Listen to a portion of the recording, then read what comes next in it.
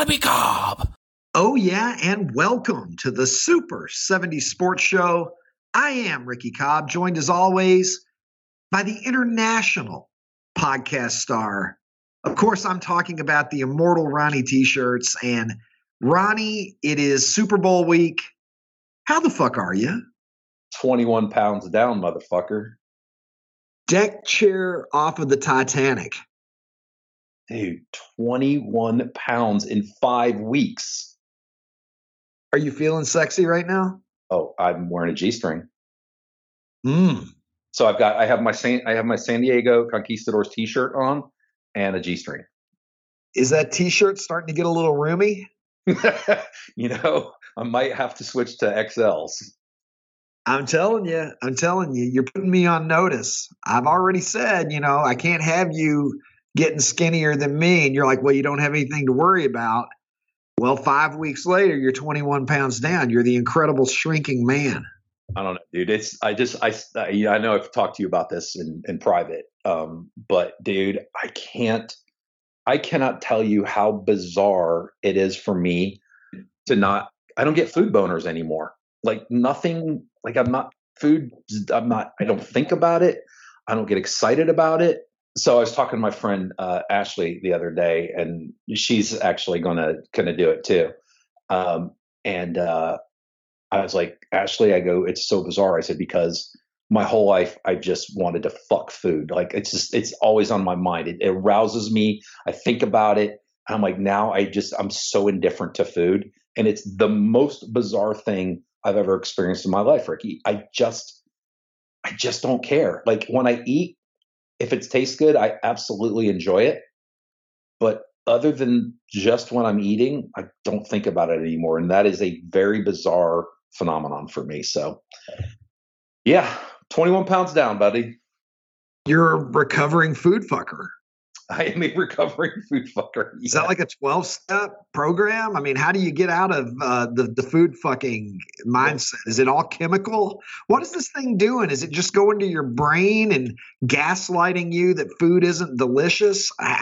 What's the fucking science of this thing? Yeah, my understanding is that it slows down your digestive process, and it does block some sort of a signal that goes to your brain that says you're hungry. I don't know, man. I'm not. You know what? I'm not complaining. I'm just beside myself with. I can't believe that this is happening. I mean, this is like a fucking infomercial for Ozempic.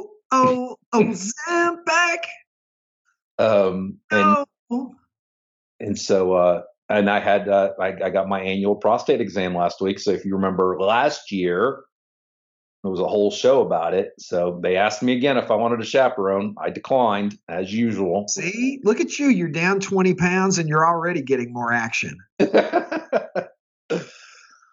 Oh, so, I mean, what do we talk about today? I mean, it's Super Bowl week. So I guess we would be remiss not to talk Super Bowl, Taylor Swift, the Kelseys, the Grammys. I don't know. What do you think? Look, I mean, America can't get enough of the romantic comedy that is Travis Kelce and Taylor Swift's love relationship. I mean, the culmination has to be they win the game, and then he proposes on the 50-yard line. Like, what was that kid Ian Johnson for Boise State did it in that when they beat Oklahoma? You remember? Wasn't even aware of that, but that's a real baller move there from the kid. Yeah, it's like a fucking Hallmark Hall of Fame. It's like a basic cable romantic movie. You know what I mean? I look, this game, for whatever reason, I'm just kind of a little meh about it. I was, maybe looking for a different matchup in this game, but we have a rematch of the Super Bowl from 4 years ago. I think that, right as COVID was about ready to shut down the world, if I recall correctly, that was also a 49ers Chiefs Super Bowl. It was. I went to a party and there was a sick kid there. Went to a Super Bowl party, which I actually don't do often at all. I can't even tell you how many Super Bowl parties I've been to in my life. I can count on one hand. But I went to a Super Bowl party. Some little kid was sick, and basically everybody that was there ended up with the shits. It was a super spreader event of diarrhea. Yeah, and it was fucking awful. My ex-wife got sick. I got sick. I was hearing secondhand through the grapevine that other families got sick. So, I'm going to be avoiding Super Bowl parties this time, regardless of who wins. The last time that we had a 49ers Chiefs Super Bowl, my friend, my pal, Rob Almerino, Rob, shout out, who used to be a vice president in the 49ers organization and was kind enough to have me out to a few 49ers games over the years. He was going for a ring that year, and I was pulling for the 49ers. This time around, Rob is actually in the front office of the Kansas City Chiefs. So he's on the other side of the coin. So I'm going to have to be pulling for the Kansas City Chiefs because I want my boy to get a Super Bowl ring. And if the 49ers win, what does that say about Rob? Well, Rob did get one last year. Okay, so I don't want people to think that he's coming up empty-handed because he got a ring last year. But yeah, if he ends up on the wrong side twice of this, that happened to Tommy John. Tommy John was on the Dodgers when they lost the World Series to the Yankees in both 77 and 78. Then he ended up going to New York, and in 1981, we had another Yankees-Dodgers World Series, and he was on the Yankees, and they lost. Wow, I wonder how many times that's happened in sports history where especially somebody prominent, has been on the wrong side of that,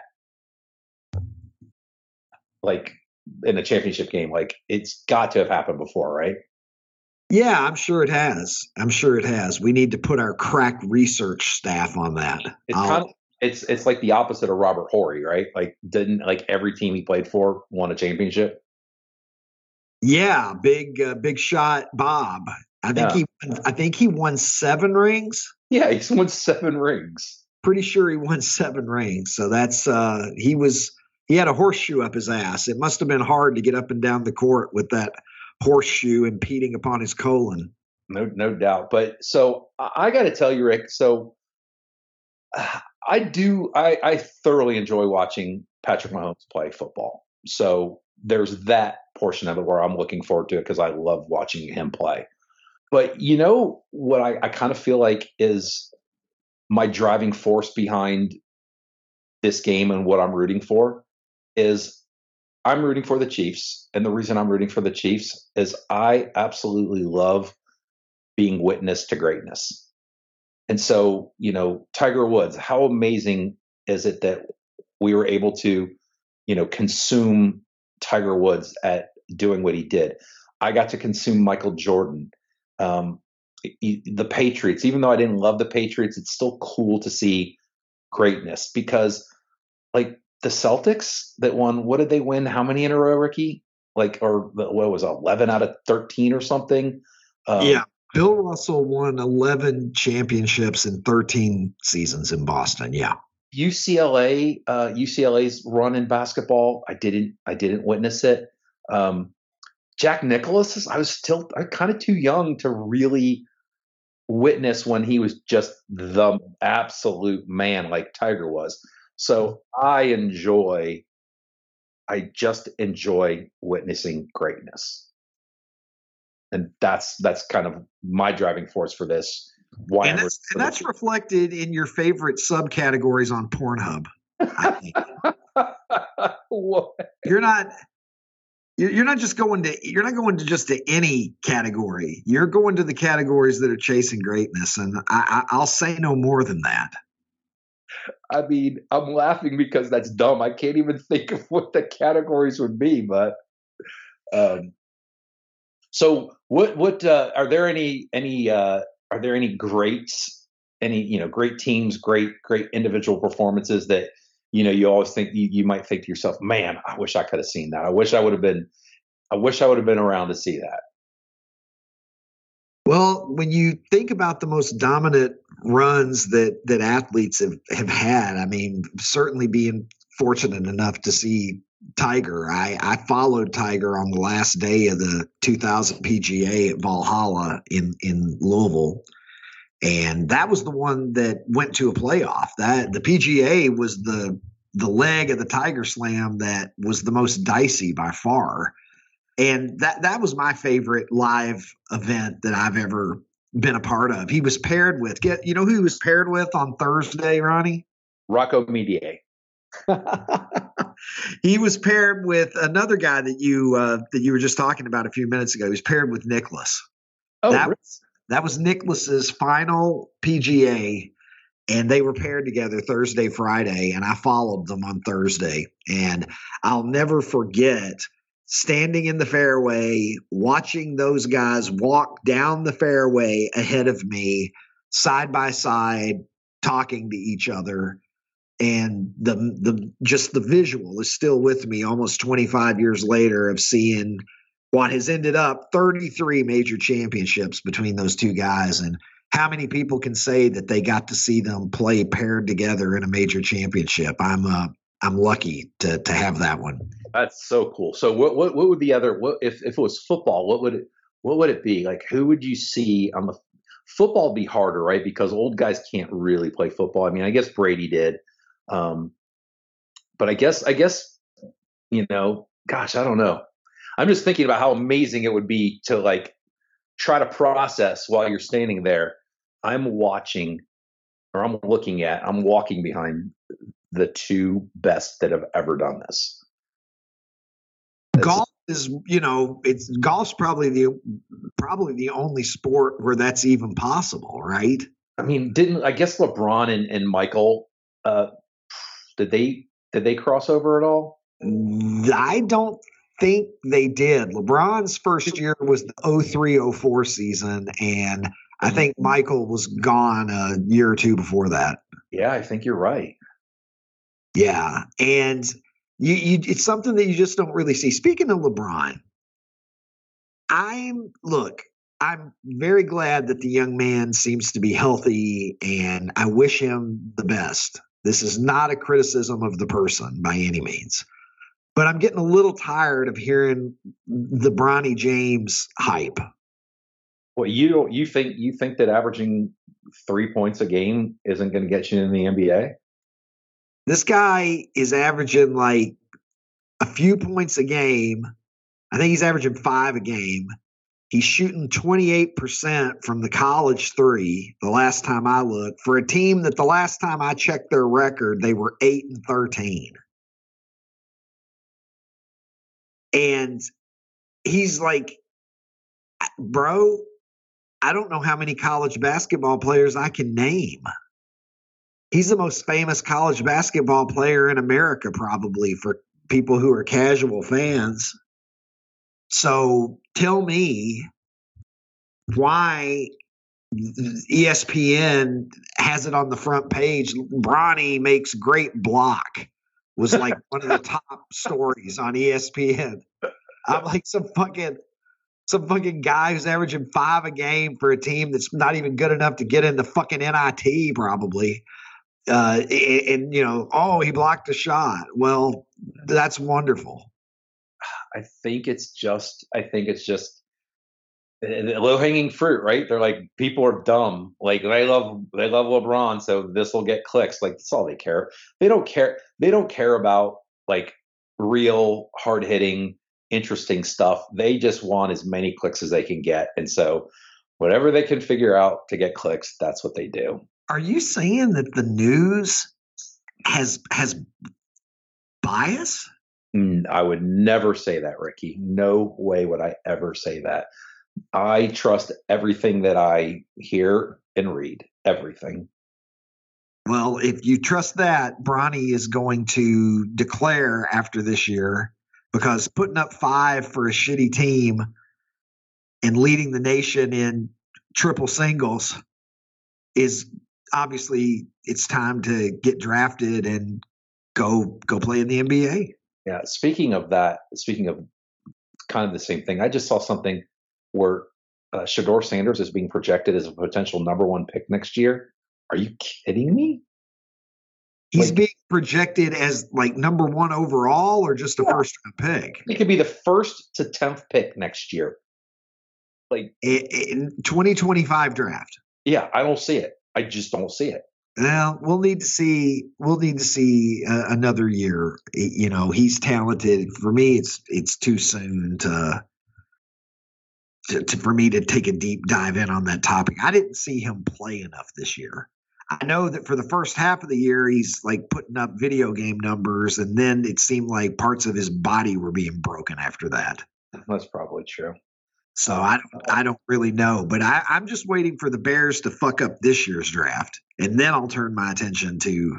What do you think? You think they're going to part ways with Justin and get Caleb? You think they're going to try to get some blockbuster trade and then take Marvin Harrison first? What do you think? What do you want? I would not begin to try to read the minds of the collective brain trust of the Chicago Bears. So I'm not even touching that question. I do not have confidence that they won't fuck it up. I'll tell you that. Look, I think the simply if you're not going to trade for somebody, if it's going to be Justin Fields or Caleb Williams, then please, please, please, for all things holy, you need to draft Caleb Williams. And I'm not completely sold on Caleb Williams as a can't miss prospect, but he's more CJ Stroud than Bryce Young. And I've seen enough of Justin Fields that it's time to pull the plug on this experiment. He's just talented enough and just dynamic enough in the moments when he does things right that you can try to talk yourself into him. But I've been past that for a long time. Fields needs to go, and if they stay with Fields, I would lose what little possibility of confidence that I could ever have in this current Bears organization. Well, you know, the other kind of positive reason that I hear people talk about, I'm like, yeah, that actually makes a lot of sense. Is, you know, contracts are slotted now, right? So it's not like you remember when Stafford came out, like he got a gazillion dollars, and then they changed the rules to where every rookie contract is slotted based on first, second, third, fourth, fifth pick, etc. So if you stay with Fields, he's going to have to get a big boy contract here in the next year or two. Well, if you draft Caleb Williams, he's slotted, which means you've got more money for other positions. And so you're actually better off if you have a competent quarterback who's younger. Like, think about the 49ers, right? They're paying Brock Purdy, what, $800,000 a year? Now, I know that's Caleb Williams will be way more than that because it's a first versus a seventh. But still, that's kind of, I've heard some people talk about that. But yeah, it'll be interesting. So staying on NFL topic, and this is something you and I haven't talked about at all. Like, can you believe that NFL said no to Belichick? Like, he's not going to be a coach this year. I'm surprised. I don't know what Bill was asking for. I don't know what control Bill wanted at the organizational level. I don't know how things went with him in Atlanta. Atlanta was the only team that even interviewed him, correct? That's my understanding. It's the only one that he interviewed with. So maybe he like had no interest in Washington or Seattle or whoever. I don't know. Yeah, perhaps not. What is he, 71? Something like that? Yeah, 71 or 72. I mean, maybe he could take a year off and recharge and come back. I think it's interesting that he may not have generated the interest that we would have expected around the league. And again, I don't know how much of it was his call and how much of it was lack of interest. He may have been very discerning for all I know. But, look, I'll say this. I hope that the guy continues to coach for a while longer. I think the NFL is more interesting with Bill Belichick in it. And regardless of the fact, as I've tweeted about multiple times, he has a sub 500 career record as an NFL coach in over 10 seasons worth of sample size, by the way, without Tom Brady as his quarterback. And with Brady going off and getting another ring and Bill's record post breakup being probably the worst period of time that he's had as an NFL coach, or at least the worst that he's had in a quarter of a century or more. I'm not really sure that he doesn't need to come back. I never thought that I would possibly say this, but I almost think he doesn't necessarily need to win a Super Bowl, but I almost feel like he needs to go somewhere and have success for a few years to remind people that he's the GOAT. I totally agree, because my knee-jerk reaction is, oh my gosh, without Brady, your teams are terrible.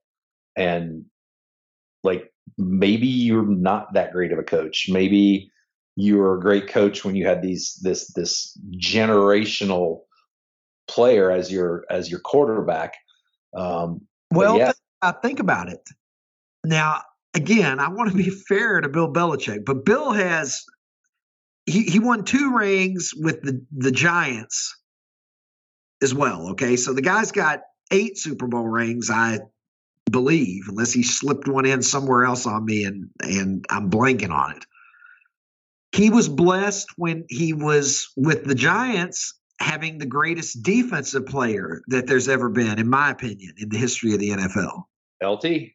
So the guys had the GOAT on both sides of the ball, in my humble opinion. And that helps a lot. There's a picture that I've tweeted before of Magic Johnson when he was in high school with his high school coach. And I said, how to become a great coach overnight. Irvin Johnson enrolls in your school. Exactly. And I don't think it's that simple with Bill Belichick. I would never say that Bill Belichick isn't a football genius, because I believe that he is. But he's 71, and I'm not saying the game's passed him by either. But you get older, you peak at some point, and then maybe the returns diminish after that. And without having these extraordinary, not just generational talents, but the GOAT on each side of the ball, it's a lot harder to win. So we'll see if he ends up surfacing again in the league. I hope that he does. I hope that this isn't a situation where he goes home and decides, fuck it, I'm just going to stay retired, because I'd like to see what he can do. Not only would I like him back in the league just because I like the thought of Bill Belichick roaming a sideline, I'm curious. To me, it's a storyline. I want to see what he can do. If he lands somewhere, can he put another team in the heart of the playoff race? Yeah. I'm surprised also that Vrabel didn't get a job. Maybe he wanted a year off. I don't know. But I think that's pretty shocking too. I think he was a shoo-in for one job. So I think that one was a head scratcher for pretty much everybody. Mike Vrabel is, as far as I can tell, one of the finest coaches in the NFL. He's obviously a very, very bright guy and a very, very capable coach, but he's also a leader of men. I was going to say, you want Eberflus or you want Vrabel? Vrabel is like Dan Campbell with like better judgment. Like it's like they could have been brothers, but Dan is just kind of like the brother who fucks up just a little bit more and just kind of is a little bit more of a wild card, So I mean, I love Dan Campbell. He's a maverick. Yeah, no, Dan Campbell's awesome. I love the guy, but I think Vrabel is a better version of Dan Campbell. And the fact that he's not going to, apparently, as we record this today, have a team in 2024 is, that's pretty ridiculous. It really is. It really is. So I forgot to tell you about something.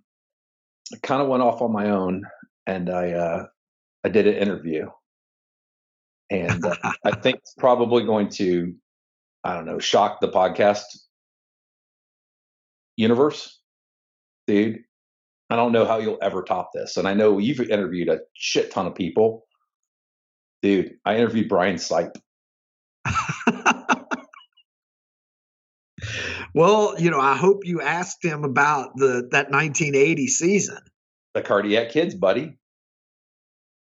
Brian Sipe is one of my all-time favorite Cleveland Browns, period. Yeah, he's an awesome dude. It's Brian Sipe, man. What the fuck are you talking about? You think you could top that interview? I mean, maybe. I don't want to get into a game of one-upsmanship, Ron. I mean, you've thrown down the Brian Sipe gauntlet. What level would I need to be at to be able to top that? I don't know. You tell me. It'd have to be somebody pretty good. Somebody that's a multi-sport athlete, maybe? That's a thought. Somebody that had a massive Nike ad campaign built around them?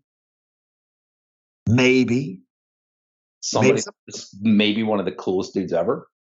Maybe somebody who was a video game character that was so dominant, some consider it to be the most dominant video game character of all time.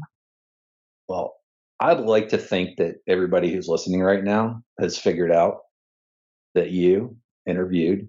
I'll let you say it. I had the pleasure just the other day of waking up and starting my day by having a Zoom conversation face-to-face with the great Bo Jackson, Ronnie. Unbelievable.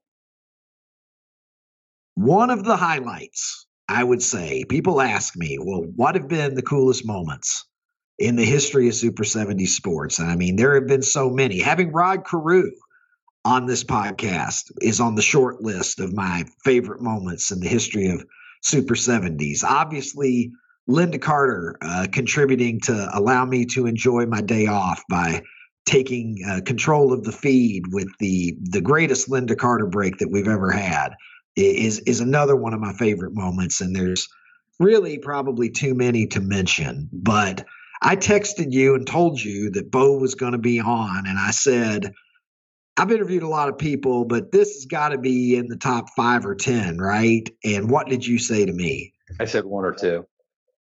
Yeah. It's pretty good. So with that being said, I'm going to turn it over now to the Super 70s Sports Hotline, where Bo Jackson joins me now. And by the way, Ozempic, you can sponsor the hotline. You know what I mean? You're just giving these testimonials to Ozempic. I feel like they should be paying for this privilege. This podcast cannot become an Ozempic infomercial, Ronnie. No, the interview is sponsored by the Super 70s store, where we sell a wide variety of amazing T-shirts, like the San Diego Conquistadors T-shirt that I'm wearing right now. And with that being said, I now give you myself and the one and only Bo Jackson. Welcome to the show, Bo Jackson. It's an honor. I can tell you, I've been doing this for about 9 years on Twitter, X, whatever we call it now. And I tweet every day, and I go through, probably about 30, 35 tweets a day on average. Really? Every day of my life. And I'm a college professor. So I'm a two-sport athlete myself in a in a sense. Tweeting like that, you are way tougher than Bo Jackson. Well, that's probably the nicest thing that anybody's ever said to me, but it's completely not true. But I appreciate it anyway. Bo, the athletes that people remember and love the most from the 70s and the 80s, I'm probably as well qualified as anybody to tell you who those people are, because I make these tweets every day and I see the comments, I see the retweets and the likes that different athletes receive. And you are on the very, very short list. I could probably count it on one hand and have fingers left over of the athletes that are the most beloved from that era. And I've said before that the ratio, I think what it is your career, the ratio of things that I will never forget to length of your career is you're the GOAT in that category, right? There are guys that are in the Hall of Fames in various different sports, guys who had 15, 20, longer than 20-year careers in their sports, but you can't necessarily point to one or two things that they did that blew your mind. If I started going through the list of things that Bo Jackson did that blew my mind, we'd run out of time before I stopped detailing it. When did you know that you were built different? You started out like a little kid, just like all the rest of us. When did you realize that God had put his hand on you? I realized that but I'd say when I was 10, 11 years old, we had a summer league baseball team, a little league baseball team. And I was the catcher because all the other kids, they were afraid to be a catcher. So I caught. First time playing baseball, I was catcher. And I got good at it by watching the older guys play ball and the catchers and so forth and so on, because I knew that I would touch the ball almost every play. Now, once our little league season was over, the community also had like a men's semi-pro league. These are all older guys from 18 and up. And the catcher of those guys wrecked on his motorcycle and broke his ankle. So he couldn't catch. Nobody else wanted to catch. So I said, I'll catch. And I was 11 years old. So I'm catching for the men's semi-pro team. And when we played teams, everybody was afraid that this kid was going to get hurt because he's catching. And they found out that the first time their star runner tried to steal a base, I threw him out from my knees. And then my first at bat, I hit a home run. So after the game, right after we beat up on these guys, and I'm the youngest kid, and I'm the youngest player by 6 or 7 years of the youngest player on the men's semi-pro team, the manager or the coach from the other team, as we were shaking their hands after the game, their coach said, hey, young man, hey, he said, I tell you what, if you would consider coming playing with us next summer, he said, I'll buy you a brand new 10-speed bicycle. It's a pretty good offer. It started then, and my coaches and managers, they ran over and they yanked me away from it and said, stop trying to bribe our players and everything. But all my life, I played with older athletes, which forced me to up my game. So when I got to play against kids my own age, the parents was pissed, get that grown man off the field with our children before he hurt somebody. Yeah, so I've always been competitive. Well, I was going to say, like, everybody has that one or two kids that were in their little league that were just a little too good for the league. We had guys like that in Cave City, Kentucky back in the 1980s, but they all grew up to, like, I remember we had a kid named Les Atwell, and he threw, I don't know what he was throwing, but when I was 10 years old, it looked like 102, Yes. But he grew up to be like 5'7", and he sells insurance or something, So I mean, I can't imagine what it's like being in Little League with Bo Jackson, because what are you possibly going to do? I mean, was it just were you homering every at bat? I mean, what was it like for those normal kids who grew up to have regular jobs? Well, my performance pissed a lot of parents off on the other team. And my coaches and my teammates loved it. And we just had fun. That was back in the day where there was no computers, there was no cell phone. Your TV had 3 channels on it. So you were forced to go outside and play all day. Yeah. From don't come home until we call you for dinner. Then after dinner, go back outside. So that was actually my life. And now you look at me now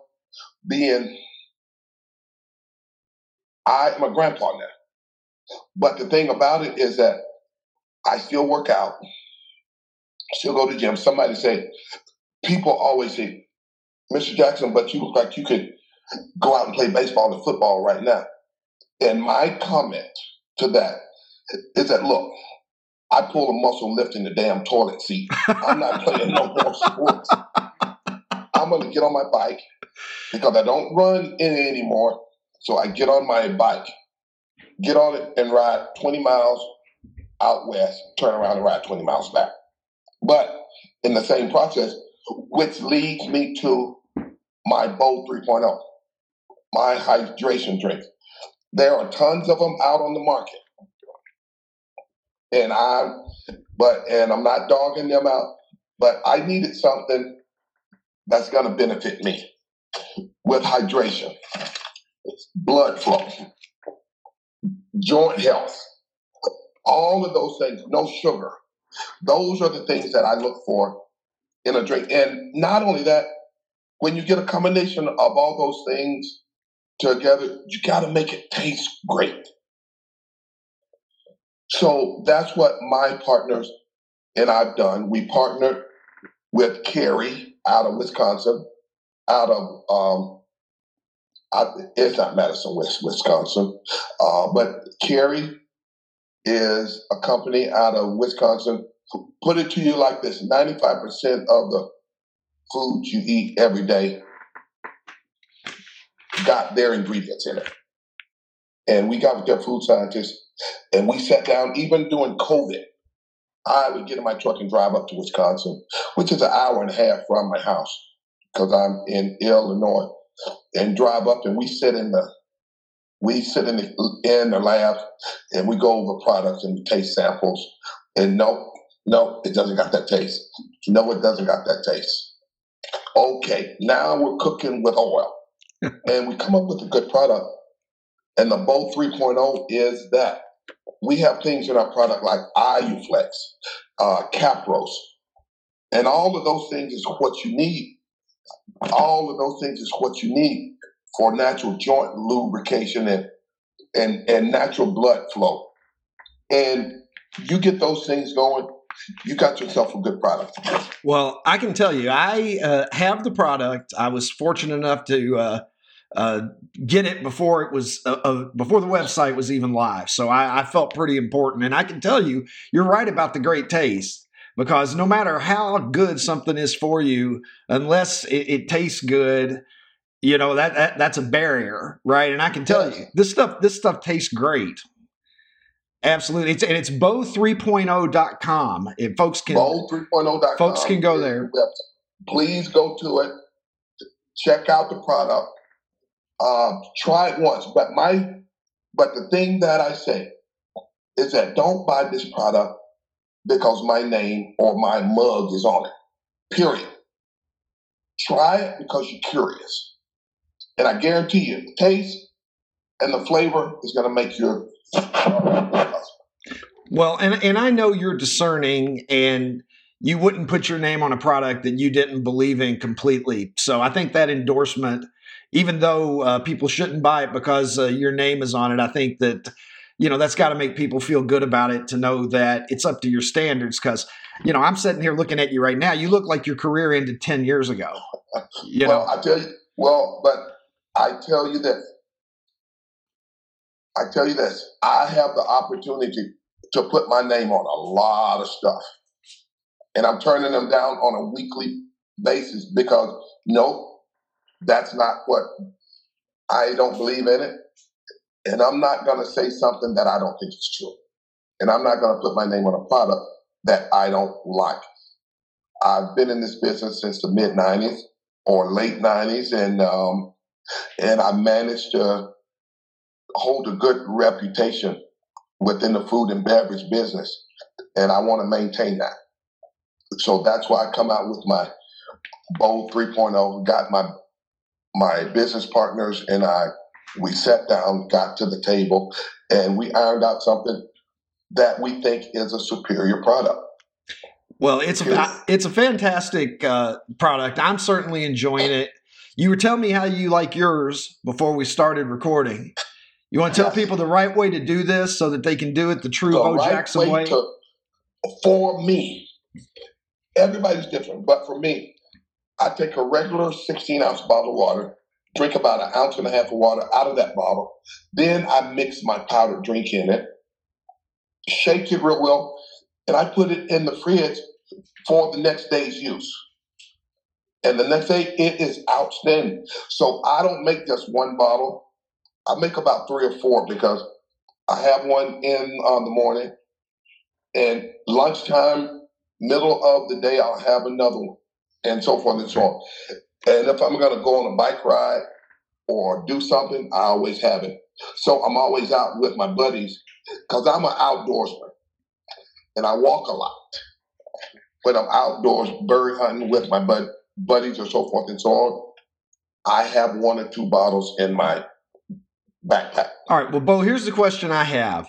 How long am I going to need to use this product before I'm able to snap a baseball bat over my knee like a twig? Listen, and I'm not going to lie to you. So don't be stupid. Don't be stupid. All right. Don't try that. You'll be in a cast. Hey, listen, how did you think? All right, look, the next 10 minutes are going to be fantasy camp for me. I'm going to ask you as many questions as I can, lightning round, that I've been holding on to for 35 years. So here we go. When did you first time you snapped a bat over your knee? I've seen you snap it over your knee. I've seen you snap it over your head, which is even more incredible. When was the first time? Did you surprise yourself? Were you trying to, or did you get mad one day and you were just like, "Well, shit, your bat's in 2 pieces"? How did that go down? But I did it on purpose. I did it on purpose because a guy struck me out that wasn't supposed to strike me out, and he baited me, and I took the bait. So I was pissed at myself because number one, I felt I let my teammates down. I let my team down because I didn't move that runner over. So I'm always hard on myself. So I'm just that way. I set goals for myself, and if I don't reach those goals, I'm mad at myself, not anybody else. So the only thing that I could have done at that time was take my frustration out on the bat. All right, Bo, you took your frustration out on the football field on people. And I've seen you, just smoke people. We're talking about, the way you're built like a Greek god. You ran a 4.13 40 at the combine in 85. You're drafted 86 rather. You're drafted number 1 by the Tampa Bay Buccaneers. Obviously, you broke Tampa Bay's heart. They're probably still not over it. Almost 40 years later, did the Tampa Bay Buccaneers ever have a chance to land Bo Jackson? They had a chance, but they screwed me out of my senior baseball year in college. Somebody lied to me, and which resulted into the NCAA making me ineligible for my senior baseball year. And I didn't like that. So I said, well, you screwed me out of my senior baseball year. I'm going to screw you out of a first-round pick. And they didn't believe me. And I'm a man of my word. And they spent that pick, didn't get you. If they hadn't done that, in an alternate history where they didn't screw you out of that last year of baseball at Auburn, would you have just gone into the NFL, gone to training camp, and started out at least as only an NFL player? With stipulations. No, there had to be stipulations that after the season, I get to play baseball. So that would have been one of my stipulations of signing the contract with an NFL team, that I would play baseball too. All right. 1985, you won the Heisman Trophy. You beat Chuck Long out. It was closer than it should have been. I remember Sports Illustrated put Joe Dudek on the cover and said he was the thinking man's choice for the Heisman Trophy, which is the stupidest thing that's ever been on the cover of Sports Illustrated, by the way. Have that magazine. It's such a joke. I've tweeted that before. Completely wrong. But the voters got it right, barely. You averaged 6.6 yards a carry that year. Look, I've said to people, I think the three greatest running backs of all time, if you look at their careers, this is my opinion. And you're a more credible source on running backs than I am, for sure. But I have always thought, any particular order, Jim Brown, Walter Payton, and Barry Sanders would be my top three. But I have never. But if I'm talking about one game, everything on the line, one game, I think peak Bo Jackson is the best running back that I have ever seen in my life. Thank you. So you 53 games in the minor leagues, I believe, before you were major league ready. And I want to ask you this. There's a picture of you when you were at Auburn in your baseball uniform. You're probably going to know the one I'm talking about. And you're holding I think an Easton bat and a football. And I have tweeted before, Bo Jackson armed with an aluminum bat is a public health risk that no pitcher should have had to face. I don't want to stand 60 feet and 6 inches away from Bo Jackson holding an aluminum bat because it's a wonder you didn't kill somebody. How far could you hit a ball with an aluminum bat? I got to believe you were launching 500-foot homers with that thing. I had a couple of those. In my day. I was just speaking. Where was I? I was just speaking to some Georgia buddies of mine this past week. I think we're in Vegas because I had a speaking engagement. No. I was in Atlanta last week, and I was speaking with some attorneys at lunch who were big Georgia fan. And I was telling them about the night, the first time in the college history, Georgia's history, they had lights on their baseball field. Cost $700,000. And we came up to my first at bat. I almost discombobulated the $700,000 light system, and they were on me like mad because I hit one in left center and hit in the middle of the light standards. Broke one light, and the ball bounced back almost to second base. And first home run. Second home run, I hit one to their swim house that was on the other side of the parking lot in left field. Then I hit a third one up on a little house where some college students, I don't know if it was a frat house or what, but they had a fire pit outside. They had a keg sitting outside, and they were having a blast. And I almost tore down the frat house.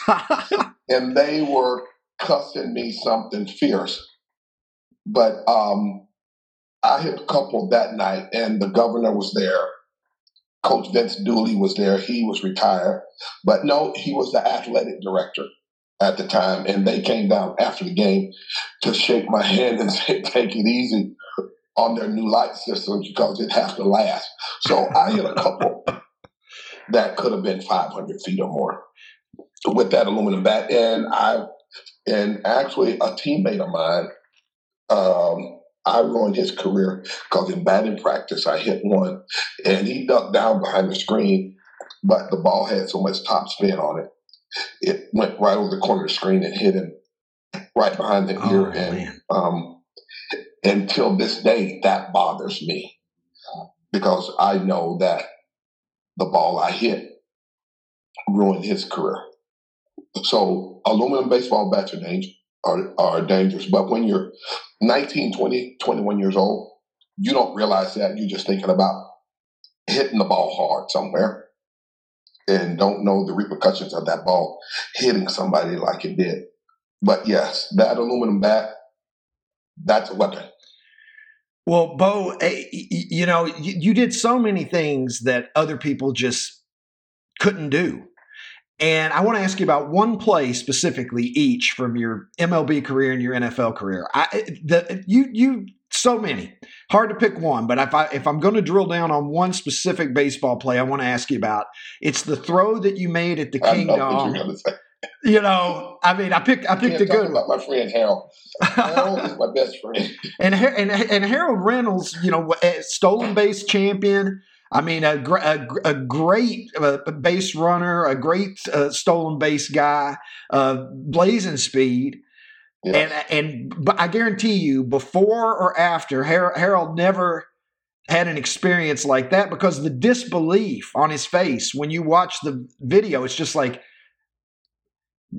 that couldn't have happened. That was in the Seattle. I think it was Jim Lefevre. They're out and they're arguing and it's just not supposed to happen. Now, it took the breath away from everybody that was there, and it's been taken. I mean, it's one of those. It's one of the all-time hey, look at this videos. Harold, but I tell you, on that specific play, we had a shift on. It was the bottom of the ninth inning, and if they had scored, they would have won. And Martinez was the batter. Their first baseman. He was a left-handed hitter, so we had a pull on because he pulled the ball a lot. And for some reason, our pitcher threw him one that was middle away, and I saw the pitch. And even before he swung, I took a step back toward left because I was playing left center. I was always in left center, and Harold was running on the pitcher's first move, and Harold could fly. And as soon as Harold took off, pitcher picks his legs up and throws the ball. I break to the left field line because I knew if he'd hit it, that's where it's going to go. And I'm like, he hit it down the line. And when I got to the warning track, the ball hit the ground, hit the wall, and bounced right back to me.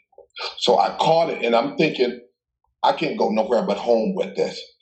And my third base and shortstop, I threatened to kill him previous. If you ever cut my ball, I'm going to kill you because you're going to lose a second. And within that half a second, the runner could score. So they knew not to cut my ball. Well, I threw it high enough to where they couldn't get it. And I just knew to get the ball, throw it where I thought home plate was. And Harold Reynolds is thinking, I'm going to have the winning run here, and I'm going to be on the newspaper tomorrow. And Bob Boone just stood there, one hop, grabbed the ball, tagged him at least a foot and a half from the plate. And Harold couldn't believe it. And even my 2.5-year-old grandson now, when he comes over, he wants to watch Bo Jackson highlights, either football or baseball. And that one play where Harold is on the ground and throws his helmet, my grandson pretends to throw his helmet. And it is so comical. But Harold and I, we get a kick out of that. And the very next day, when we're out on the field stretching, Harold runs out on the field because I got my back to me.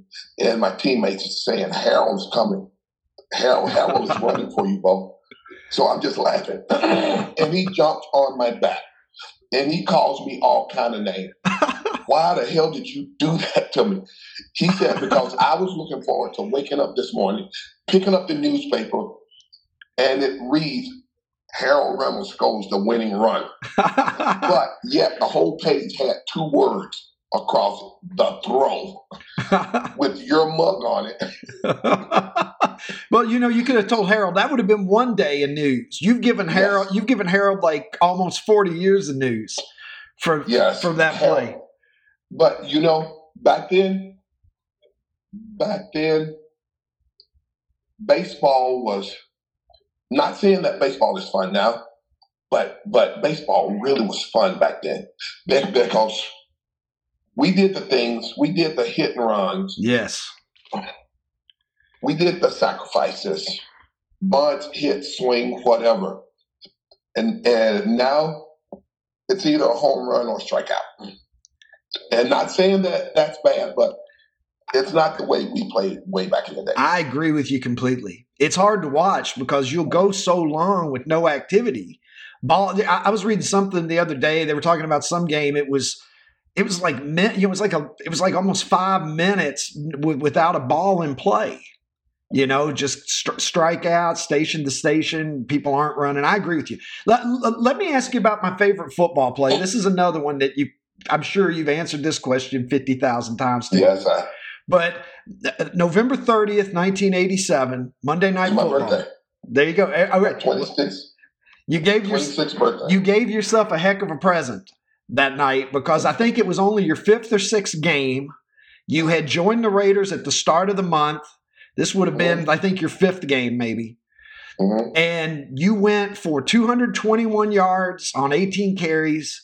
You had the 91, I think it was, yard touchdown run, which was really about 150-yard touchdown run as I remember it because, you went down the sideline like a bullet.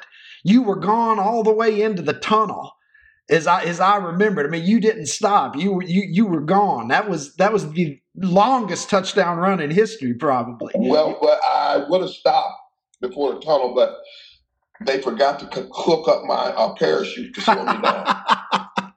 That's what it was like. You were like an F-16 coming into the aircraft carrier. You can't just stop on a dime when you're going that fast. No. And that was the game. And look, hey, and I know you feel. I can tell you're a sensitive guy, and that you're sensitive to other people's experiences and some of the things that that have happened. Brian Bosworth kind of got Harold Reynolds a little bit that night too, because again, you guys made the commercial later, but Boz seems like he has a good sense of humor about it now.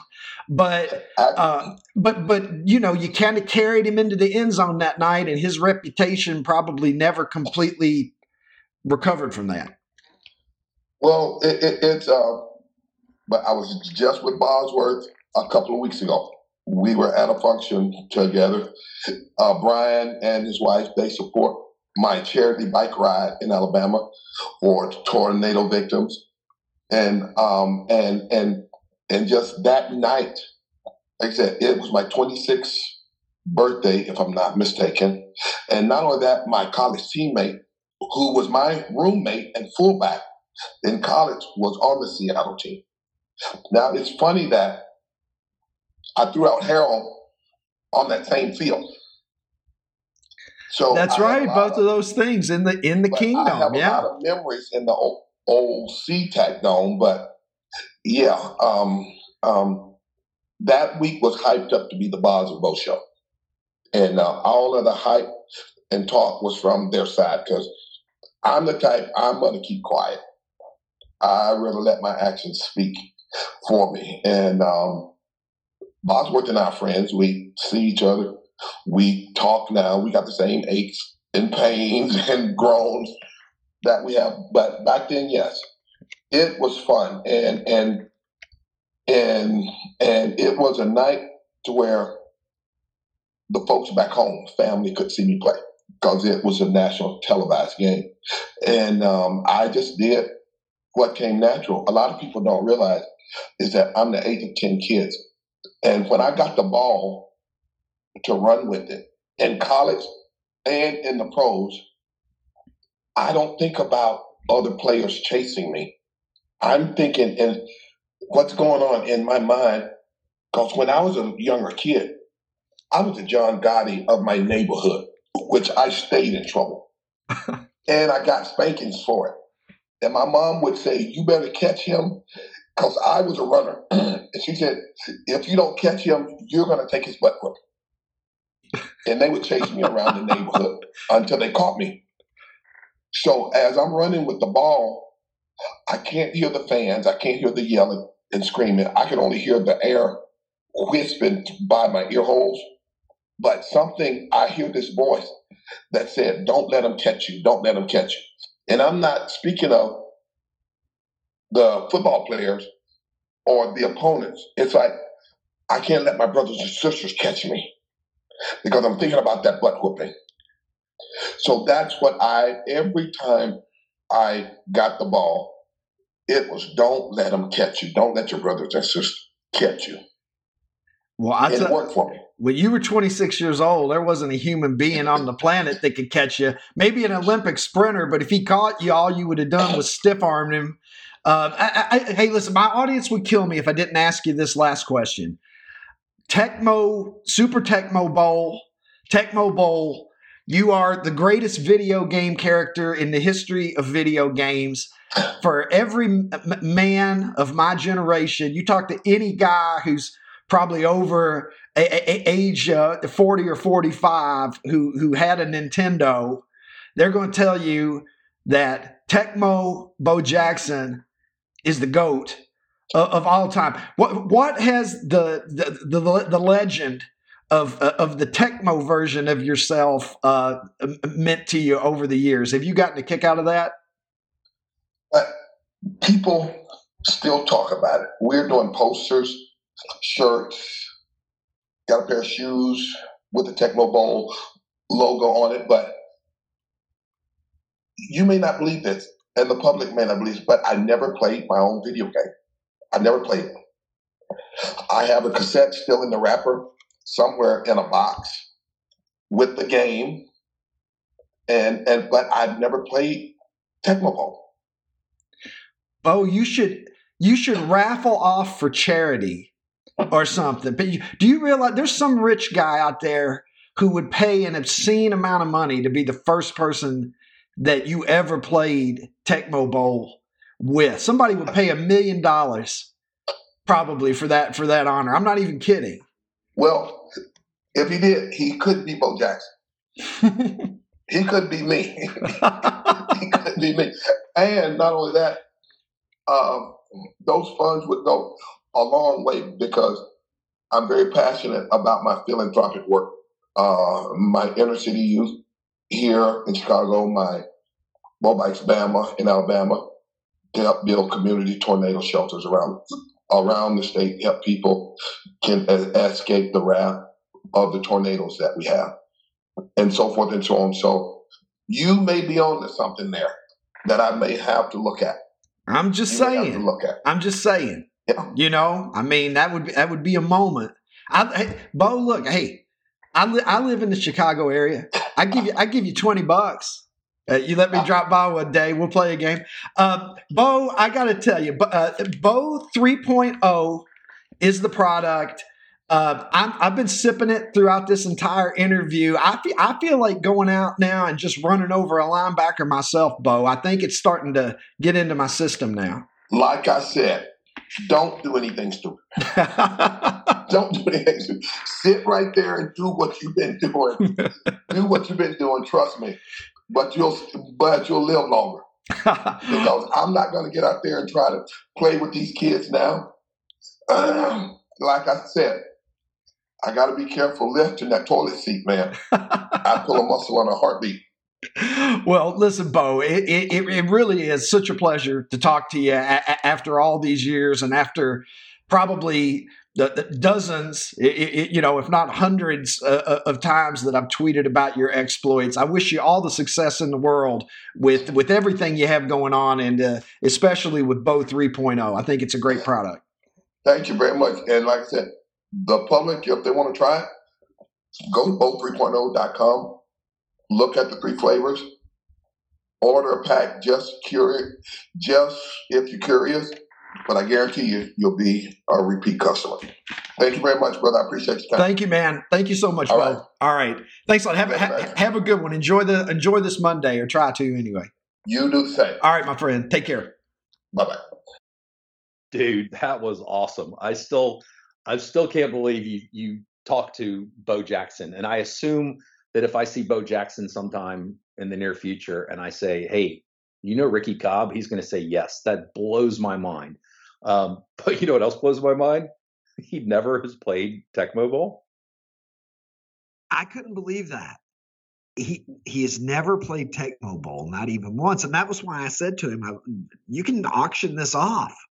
There is somebody out there that has more money than you or me who is going to be willing to pay an insane amount of money to play Tecmo Bowl with Bo Jackson the first and who knows, maybe only time that Bo Jackson ever plays Tecmo Bowl. So Bo said he was going to consider it. I hope that he does. I may have handed him a multi-$1,000 idea for charity, but I got to tell you, Bo was such a great guy and pretty wild, man. You know, when you're sitting on that Zoom and you're just face to face, it's almost as good as being in the same room with somebody. And there you are with this individual that I've been a fan of for, gosh, Ron, I mean, going on 40 years now.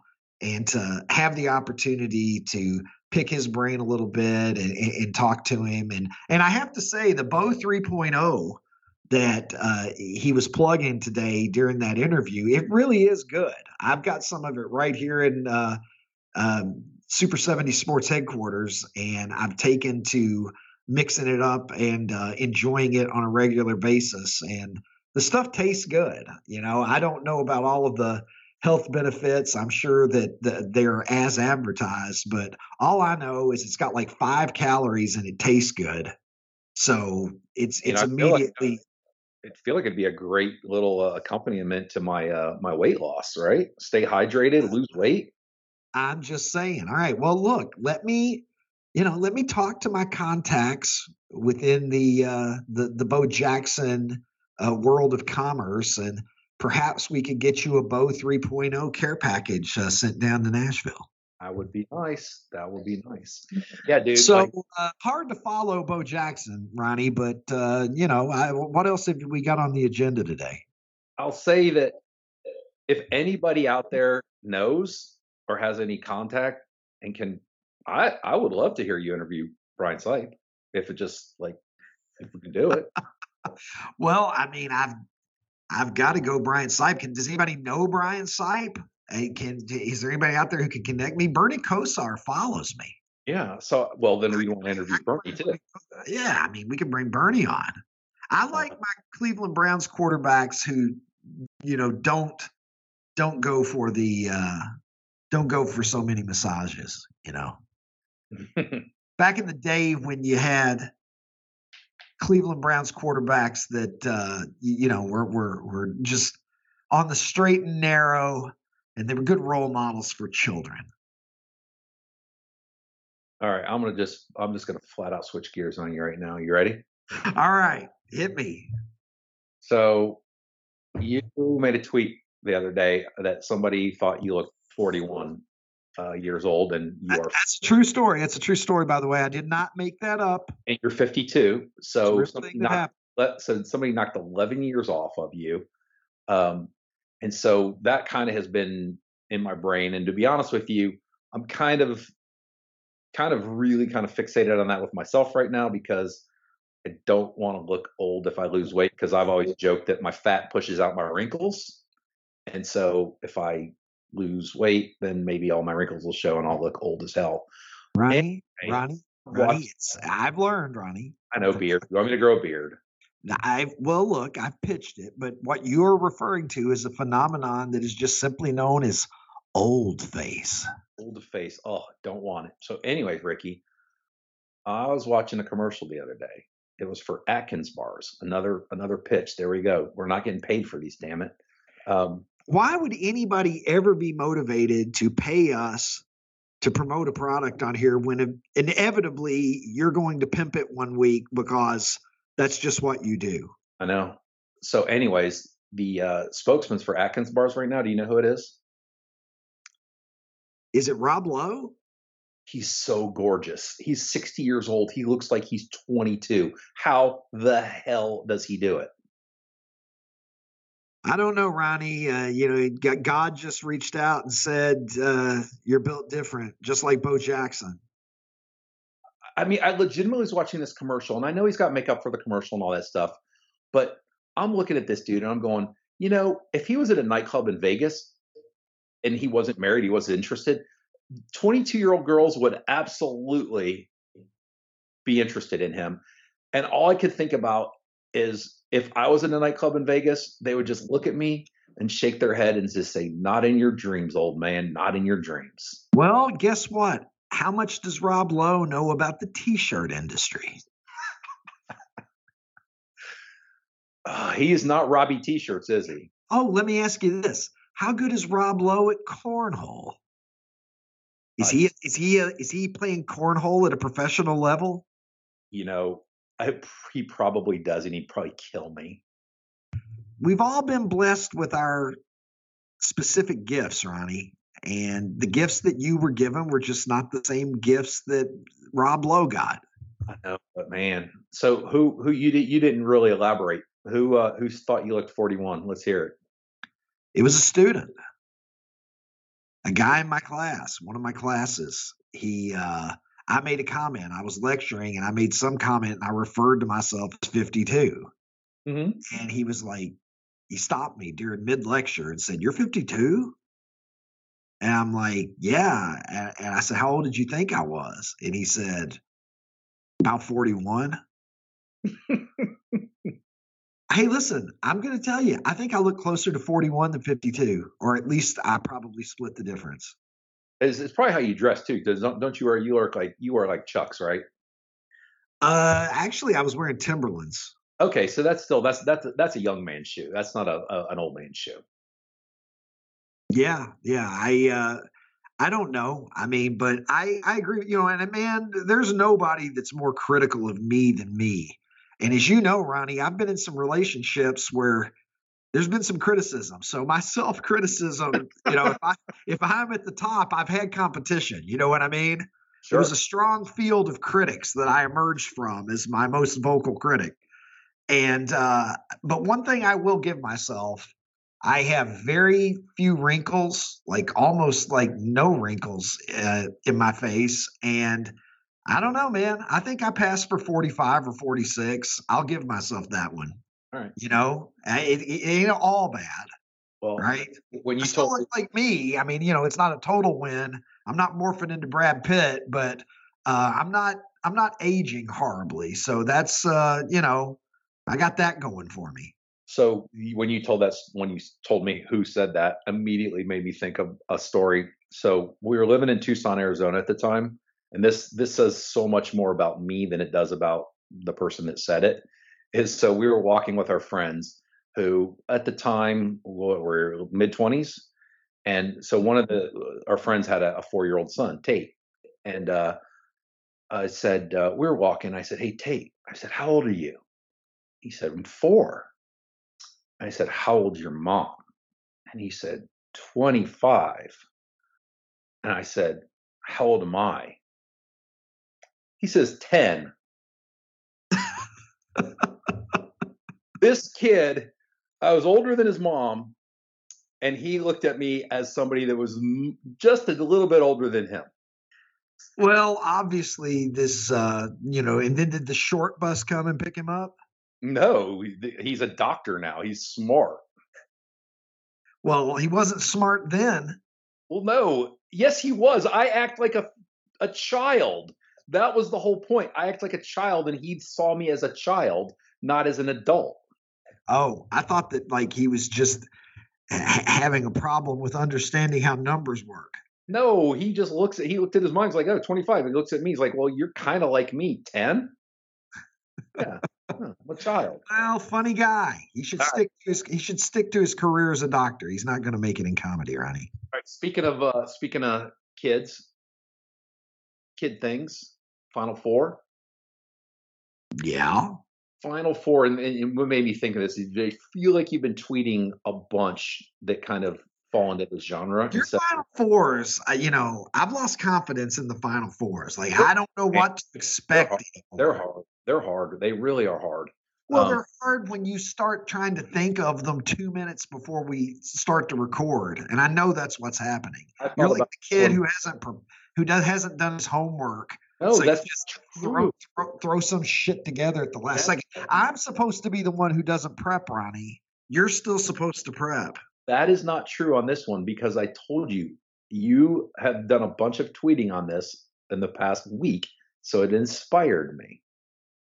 All right, hit me with it. I have no idea where you're going, as usual. I want your Final Four, not cartoons, cartoon characters. Man, now that's broad. That's brought now. You're talking about anime? Are you talking about animated programs? Yeah, let's keep it. We're not going to do Family Guy or Bob's Burgers or anything like that. We're going to do cartoons as from our youth, like classic cartoons. Yeah. Man, wow. See, it's a good one, isn't it? It's a good one. It's almost a little too good because I'm sitting here trying to reflect, which is a little bit harder to do when you're in the middle of a podcast and you need to come up with a response before everybody tunes out. Well, while you're thinking, I just want to shout out, hi, Jen Turner. You son of a bitch. Well, I would like to think that Rex Crumb is enjoying this episode. Oh, I don't care about Rex Crumb. I care about Jen Turner. All right. Well, at least now your suck-up game has gotten back on its level. There for a while, you were just really, really lacking. Yep. That was appropriately Eddie Haskell. So hello, Jen Turner. Scooby-Doo. I mean, thank you for greeting that with stone silence. Oh, I thought you were going to elaborate. You normally pontificate after you say something. Well, I don't know. I mean, he's a dog that likes weed and likes to eat snacks because he has the munchies. So, I mean, he's pretty much who I would be if I were a dog.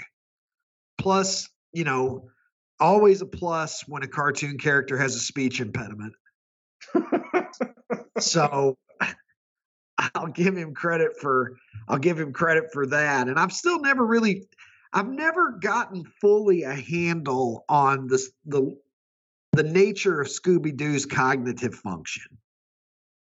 On the one hand, this motherfucker has to be really smart because he's a dog that can talk and solve mysteries. Right. On the other hand, every other indication would be that he's facing deficits. Correct. Because he can't talk right. He's frightened. He obviously has an anxiety disorder of some type. So, but I'll start with Scooby-Doo. Secondly, and I'm going to continue on here, the path of animals with speech impediments, Sylvester the cat from Looney Tunes. Yeah. For anyone who may not know. So you're not a Tweety Bird fan? No, I wanted Tweety Bird to get fucking eaten. Every episode that old lady would hit Sylvester with her umbrella or cane or whatever the fuck she was hitting him with, probably both, I was very pissed off. Tweety Bird just taunting him from within the safety of his cage. All right, I'm going to give you an opportunity to shine right now, okay? All right. Sylvester's kind of catchphrase, but you have to do it like he said it. I'm gonna politely decline, sir. And I'll give you my third. How about Wile E. Coyote? Succotash? Well, look, if you wanted to, I couldn't even get in the zip code of Suffering Succotash, and I'm not gonna dance like a monkey boy today. All right, this is the Ricky Cobb with Ronnie T-shirt show. So I'm sorry, it's just not gonna happen. Wile E. Coyote, okay, and there are obviously similarities here. You got another motherfucker who's trying to kill a bird. So I'm obviously a fan of animals who are trying to kill birds. I don't think I have anything against birds, but beep beep. I always wanted him to chase him down and kill him. And there was a segment in an episode of Family Guy where he gets him, and or he gets run over. Anyway, the Roadrunner dies one way or the other, and that was incredibly satisfying. We never got that payoff. But I was a fan of Wile E. Coyote. Those were genius. I think Chuck Jones was the guy who came up with that, and he had certain rules for how those cartoons had to be made, and you can find that online if you're interested. But I love Looney Tunes, man. So I had to put two Looney Tunes characters in there, and Man, going for a fourth animated character, that starts to get a little bit harder. But you know what? Fuck it. Hong Kong Phooey. I was a huge Hong Kong Phooey fan when I was a kid. That was my favorite cartoon when I was a wee little lad in rural Kentucky. Yeah. So, you've got a dog who's solving mysteries and, thinks he's Chinese or something and is doing karate and all kinds of shit. He's voiced by Scatman Crothers. What the fuck's not to like about Hong Kong Phooey? I told you it was going to be a good Final Four. I like that. I feel good about my choices. Yeah. I've got Scooby-Doo. I've got two dogs who solve mysteries, and I've got a cat and a coyote that try to kill people pretty much all the time. Kill birds. Kill birds. Yeah, well, yeah. They try to kill birds. That's right. They didn't try to kill people. Yeah. Yeah, I just gave personhood to two birds, and that shouldn't have happened. If you kill a bird, there's no it's not even a crime. If a coyote kills a roadrunner in real life, that's not even a crime. That's just nature. Yeah, it's nature. If a cat kills a bird, are you going to incarcerate the cat? Of course not. So if those birds had died, they had no real right to life. Ron, is what I'm saying. Tweety and Roadrunner had no real right to live, in my opinion. And if they were taken out by Sylvester or Wile E. Coyote, then so be it. I don't think it makes me a bad guy for rooting for them. That's what I'm saying. All right. Since you asked, Tom and Jerry, I love Tom. Tom and Jerry, are you trying to? Is that a 2-for-1? No, I'm saying from Tom and Jerry. I like Tom. Oh, okay. Yeah, Tom's great. I'm a Tom Cat, I believe is his name. I like Foghorn Leghorn. Oh, dude! I'll say. Wow! Now you're giving me a little bit of regret, possibly.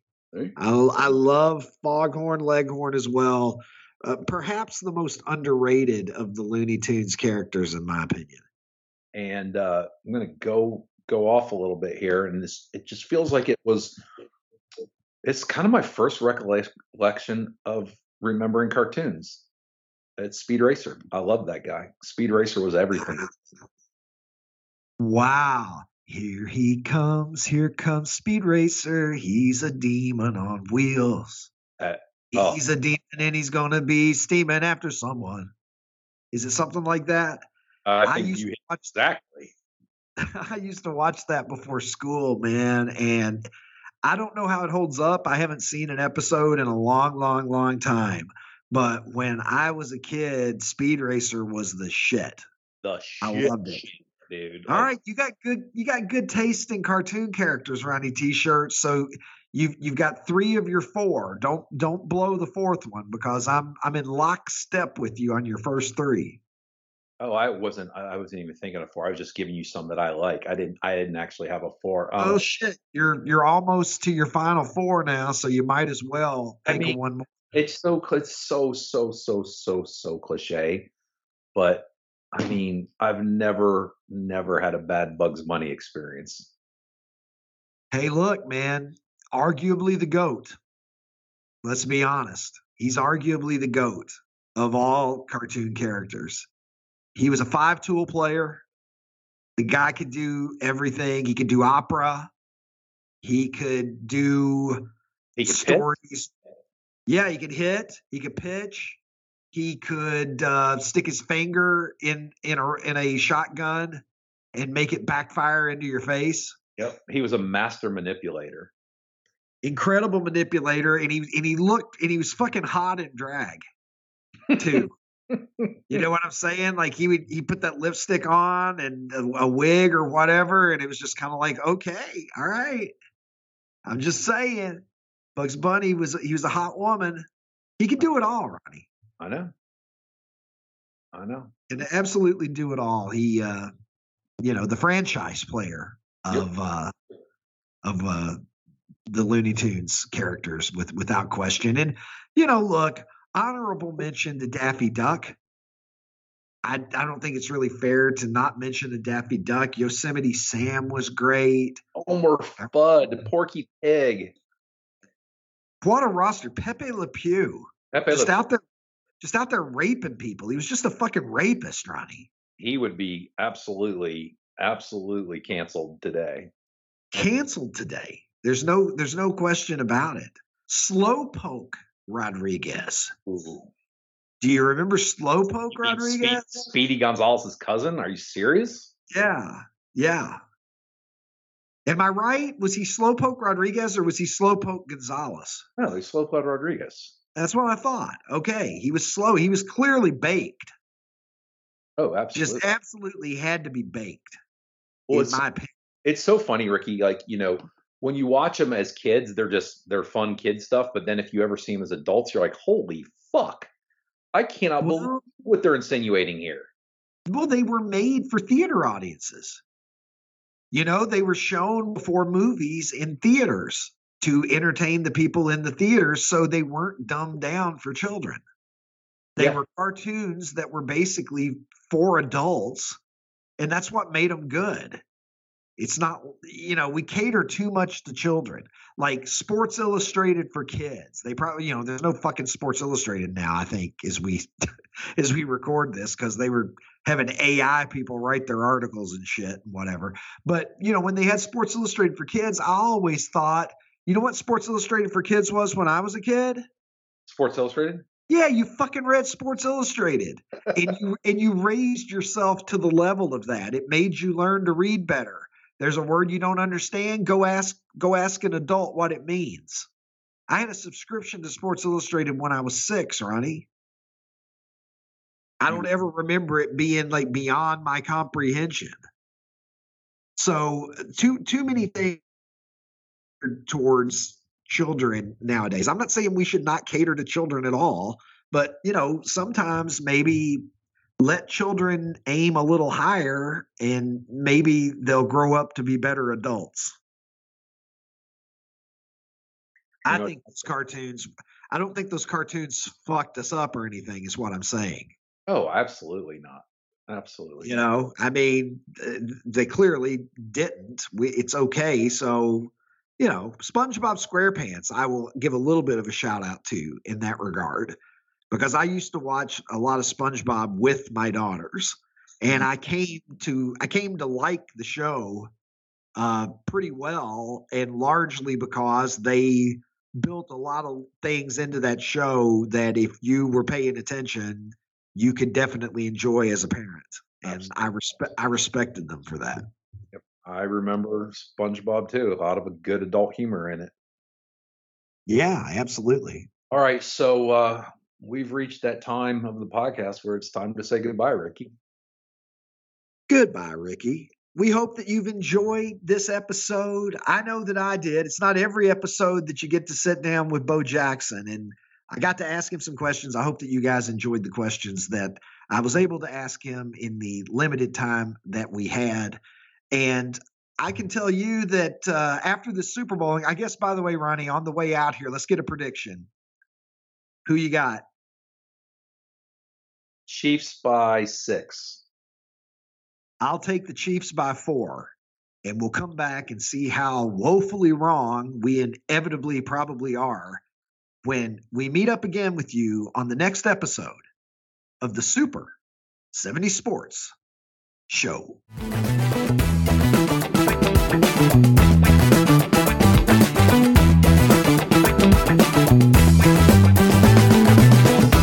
God, oh my God, oh my God.